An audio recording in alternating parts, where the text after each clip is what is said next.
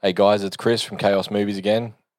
Gonna hit you with a different style of flick tonight. This one is titled Burnt. It's a 2015 flick directed by John Wells, and this is the chefiest chef movie you'll probably ever. Well, the most dramatic chef movie you'll ever come across, or that I ever come across. Obviously, apart from the chef with John Fabs. Totally different structure and totally different setup in this movie. This one's more elegant, more arrogant. Pretty much the everything you expect from that from the Michelin star world of restauranting. So let's get into it. This movie was directed by John Wells. I don't know much about this guy. He seems like he's more of an executive producer or a producer of TV shows. I did a bit of background digging on him, and he's renowned for executive producer position in Animal Kingdom, pretty much like 55 episodes, and that's one of my favorite TV shows. Which I actually stumbled across the fact that I noticed they started to write a couple of episodes in the fifth season, which is rad. Obviously, in the States, that's probably going to come out way before we even get it, but keep an eye on that. He also was the heavy producer in the TV show ER, pretty much for 14 years, and West Wing. So he's got all that. He's got the TV. He's got the TV creds, but for directing this movie, I think he did really well. I mean, I love it. I love everything about this film. It just not only does it make you hungry, but it just makes you want to.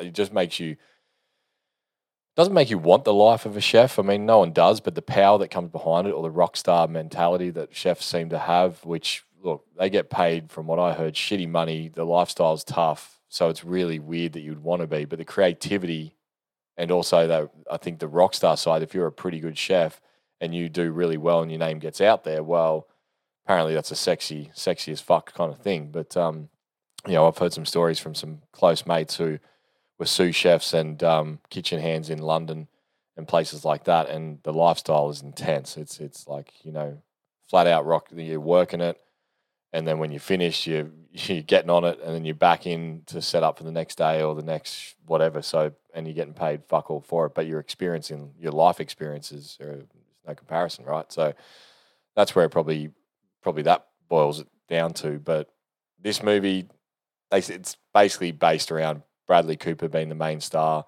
He's a busted ass chef from drug abuse and diva issues, like we said, the rock star life. And he had it all, and he ruined his entire career by doing too much of living in excess, obviously. And so the movie basically follows his rise to fame. So, broken chef from the abuse of drugs, diva syndrome, returns to repair and rise to a 3-star status, whilst using past friendships and the possibility of a fresh restaurant so he can make a name for himself to get that 3-star Michelin hat. And that's what the movie's about. So it stars Bradley Cooper. It's a huge cast, really. I mean, I'm going to get one of these names wrong somewhere, but Bradley Cooper, Sienna Miller, Daniel Bruhl, Emma Thompson, Uma Thurman, only in that for a short bit she is, but she's kind of pivotal. Alicia Vikander and Matthew Reyes, and one other guy that I didn't write down because I dug into him a little bit later is Ricardo Scamasio. Ricardo Scamasio, he's you don't really look at him like that guy's so familiar. So I'm like, man, it's just doing my head in. So I sat there for a while, and the reason why in this movie he's just I don't know, he's a sorcier, I think he is in this, or he's like the chef de whatever they're called.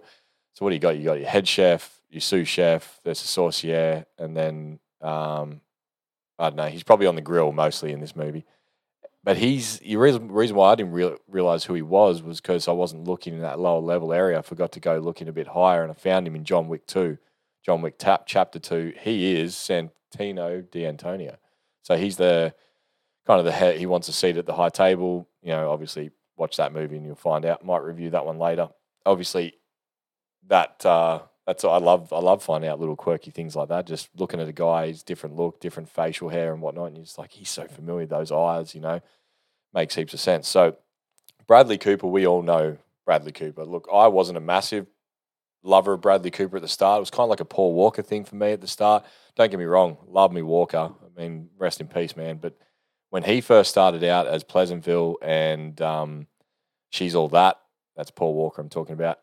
For guys, we didn't really give a shit, right? Because there was kind of that pretty boy, muscly, whatever. Bradley Cooper was that for me in, I think it was in Wet Hot American Summer, and also most notably was Wedding Crashers, where he was an absolute dick, kind of similar to Paul Walker and She's All That. So you never really had much hope.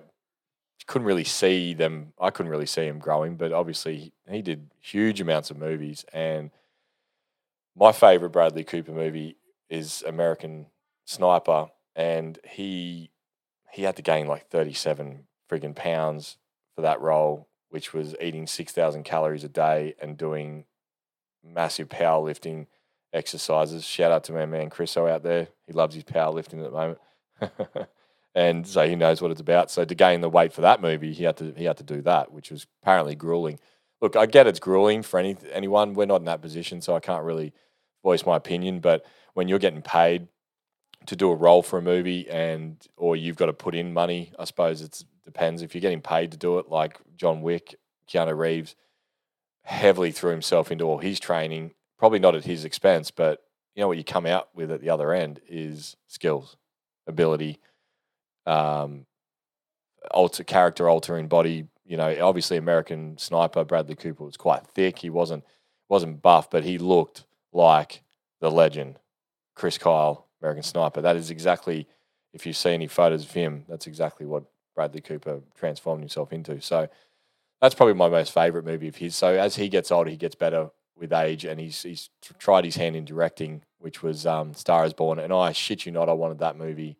Not knowing the history of that movie, I wanted that movie to really do really well, for Brad's sake and Sam Elliott. No one goes past Sam Elliott. Weed Garrett, Lady Gaga, Bradley Cooper was even nominated for that. Dave Chappelle's in there, throws his hat in the ring as the Wisdom. That was pretty freaking cool, you know, but didn't happen. So he's going to keep going. The dude is fluent in French, and in this movie, you get to see him do a bit of it. And the arrogance behind him as head chef when he comes back into London to take over his long friend Tony, his restaurant, and wants to turn it into this fucking unbelievable place of adventure and food and whatever you call it. I've never had 3-star or 2-star or 1-star Michelin food, but apparently the menu's set for you. You pick it, you eat it. They take you on a journey, and that's where you put your palate in their hands, so to speak. So, you know, he does really well there. Sienna Miller, she's been in everything. She's also an American Sniper. She's Alfie, which is an old one with Jude Law. I think she had a bust up with Jude Law back then. Lost City of Z. List goes on for her. Not Casanova. I think it's Casanova with Heath Ledger. She's in there a fair bit. David Brühl, though, he's born in Barcelona, Spain, so you don't get to see much of him in a lot of the big movies, but he did a lot in European movies. But you remember him from Rush. He played alongside Chris Hemsworth in that movie, and that was a long battle between far out. Chris Hemsworth's character was James Hunt, and it was Nicky Lauda. That's right. It's obviously the story of their battle, their endless battle, and he's a standout actor. That dude, he's got some balls, and he plays some really decent roles, and he's got that accent, which is really cool.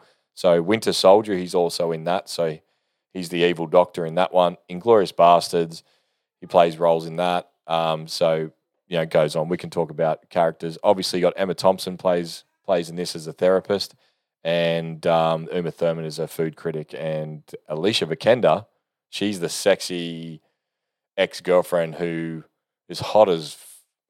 She's pretty hot in this movie, and she is his connection to the drug and rock and roll days of the past. And obviously, you get to see how that plays out in this movie. She is from the latest Jason Bourne movie, the final one, and she's the one wants to take over deputy of the FBI director or whatever. She wants to take over it. So she's grown up a little bit there, and that's a full-on role for her. She plays that really well, so I was really happy. Matthew Rhys, or Matthew Rise, is Montgomery Reese. He's the rival of Bradley Cooper in this movie. I've seen this dude in a couple of films. I can't remember what the last one was, but I think it might have had something to do with the Vietnam War.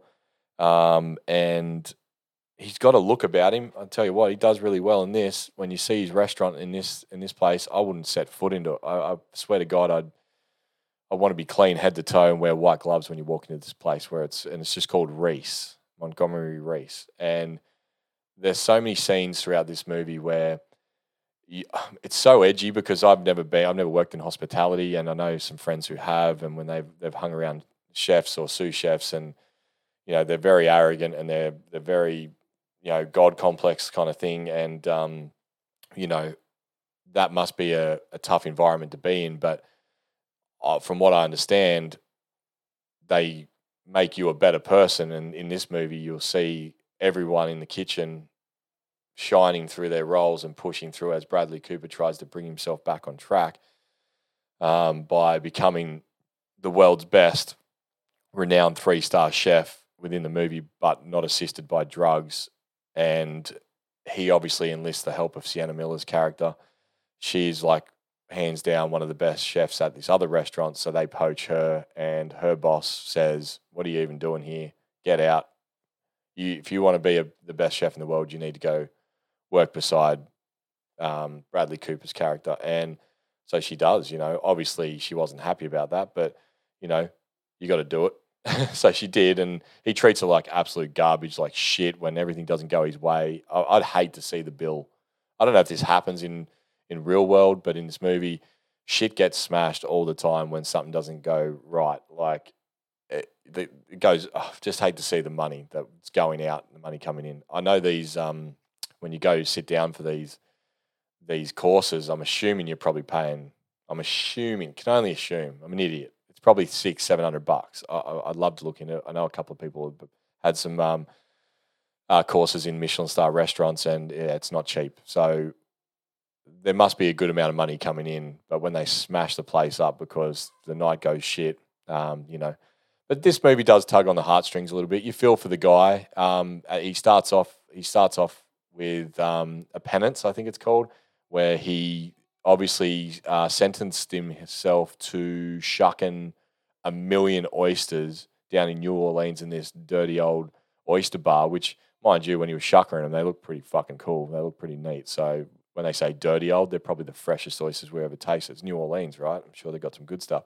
So once he has his little book and he gets to that point where he shucked the last one, he actually freaking wheels it around, puts it in his mouth, slurps it down, and he's like, "I'm out." So he leaves, and that's it. It's like 1 million oysters. I've come to terms with my demons.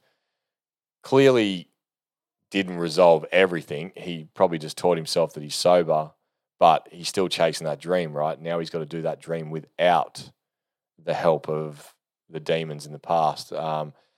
And that's where, he does. He goes back there, and it plays itself. You sit down, watch it, enjoy it, watch him grow, watch him change, watch him argue with people, watch them hate him at him, watch them use words, just disrespect nature in the kitchen. It just spews out all over the screen, and it is super fun. And then you've got to watch him evolve in some way, especially the sous vide part. Being a barbecuer or a pit master, everyone laughs at sous vide. Obviously we don't do it at comp, but at home, if you got the equipment, it's definitely not a bad way to get your meat and flavors to where you want before you sear them off. And he is against that. He's still trying to pan fry the shit out of everything. And it's 2 times consuming. It dries out on the plate. And obviously she's just like, "If you want me back, this is what you got to use." And he's just like, "All right, cool." And it gets really exciting around the second act, and the second act being, I think, is where they get rumor that the Michelin star, the Michelin, which consists of normally 2 guys, certain age, they order a certain thing, they always place a fork on the ground, they always do something. They're very, very structured, which is weird, hey, because if you're running a restaurant and the Michelin, I suppose they know the tricks of these not judges, but friggin' critics, you could say, that come in. They do a certain thing, order a certain thing, drink a certain thing, and behave a certain way. So they kind of get the sense that someone's coming, right? So they go, cool. So they're ready. But I thought if it was going to be Michelin, the highest honor or award or achievement that a restaurant can get, you'd think they'd just be on their game every night, regardless. But obviously, this is the way the movie sort of plays it out. And shit hits the fan. Obviously, Bradley did something wrong to a guy in his past life and ruined his chance at opening up a biggest restaurant. It was a health violation that he did, and it was a dick move, and he thought it was over, but it's like it's not. Some people hold grudges, and some people will just stand beside you until they're ready to stab you in the back. And yeah, he did, and then that's where that's where it starts to fall backwards, and Bradley resorts back to his stuff. So, I don't need to really go into too much detail with it. I just want you to know that it's a sexy film. It's clean. It's clinical. His insatiable need for being the best while just being unbelievably fucking rude, but being good at it. Once again, he turns this movie into a point where I don't see Bradley Cooper. I see Adam Jones, the rock star chef who's broken down, and that's what he did. He transferred that for me. So I highly recommend watching it. Don't watch The Chef with John Favs before or after this. Kind of give it a bit of space. You're going to do that. I'm sure you already have, because I already did a review on that movie recently. But this movie needs to be watched, I reckon, after you watch sort of like a thriller, maybe a rom-com, and then watch this one, because it's got some really cool elements that doesn't really take up much of your brain. It's just about jumping inside the kitchen of the best chef in the world, watch him fuck it up, tear it apart, do something super awesome, and that's the journey. It's the story that they build for you. So give it a watch. I loved it. You'll love it, my opinion. As always, thanks for listening, and I shall jump back on to tomorrow or day after. Take it easy.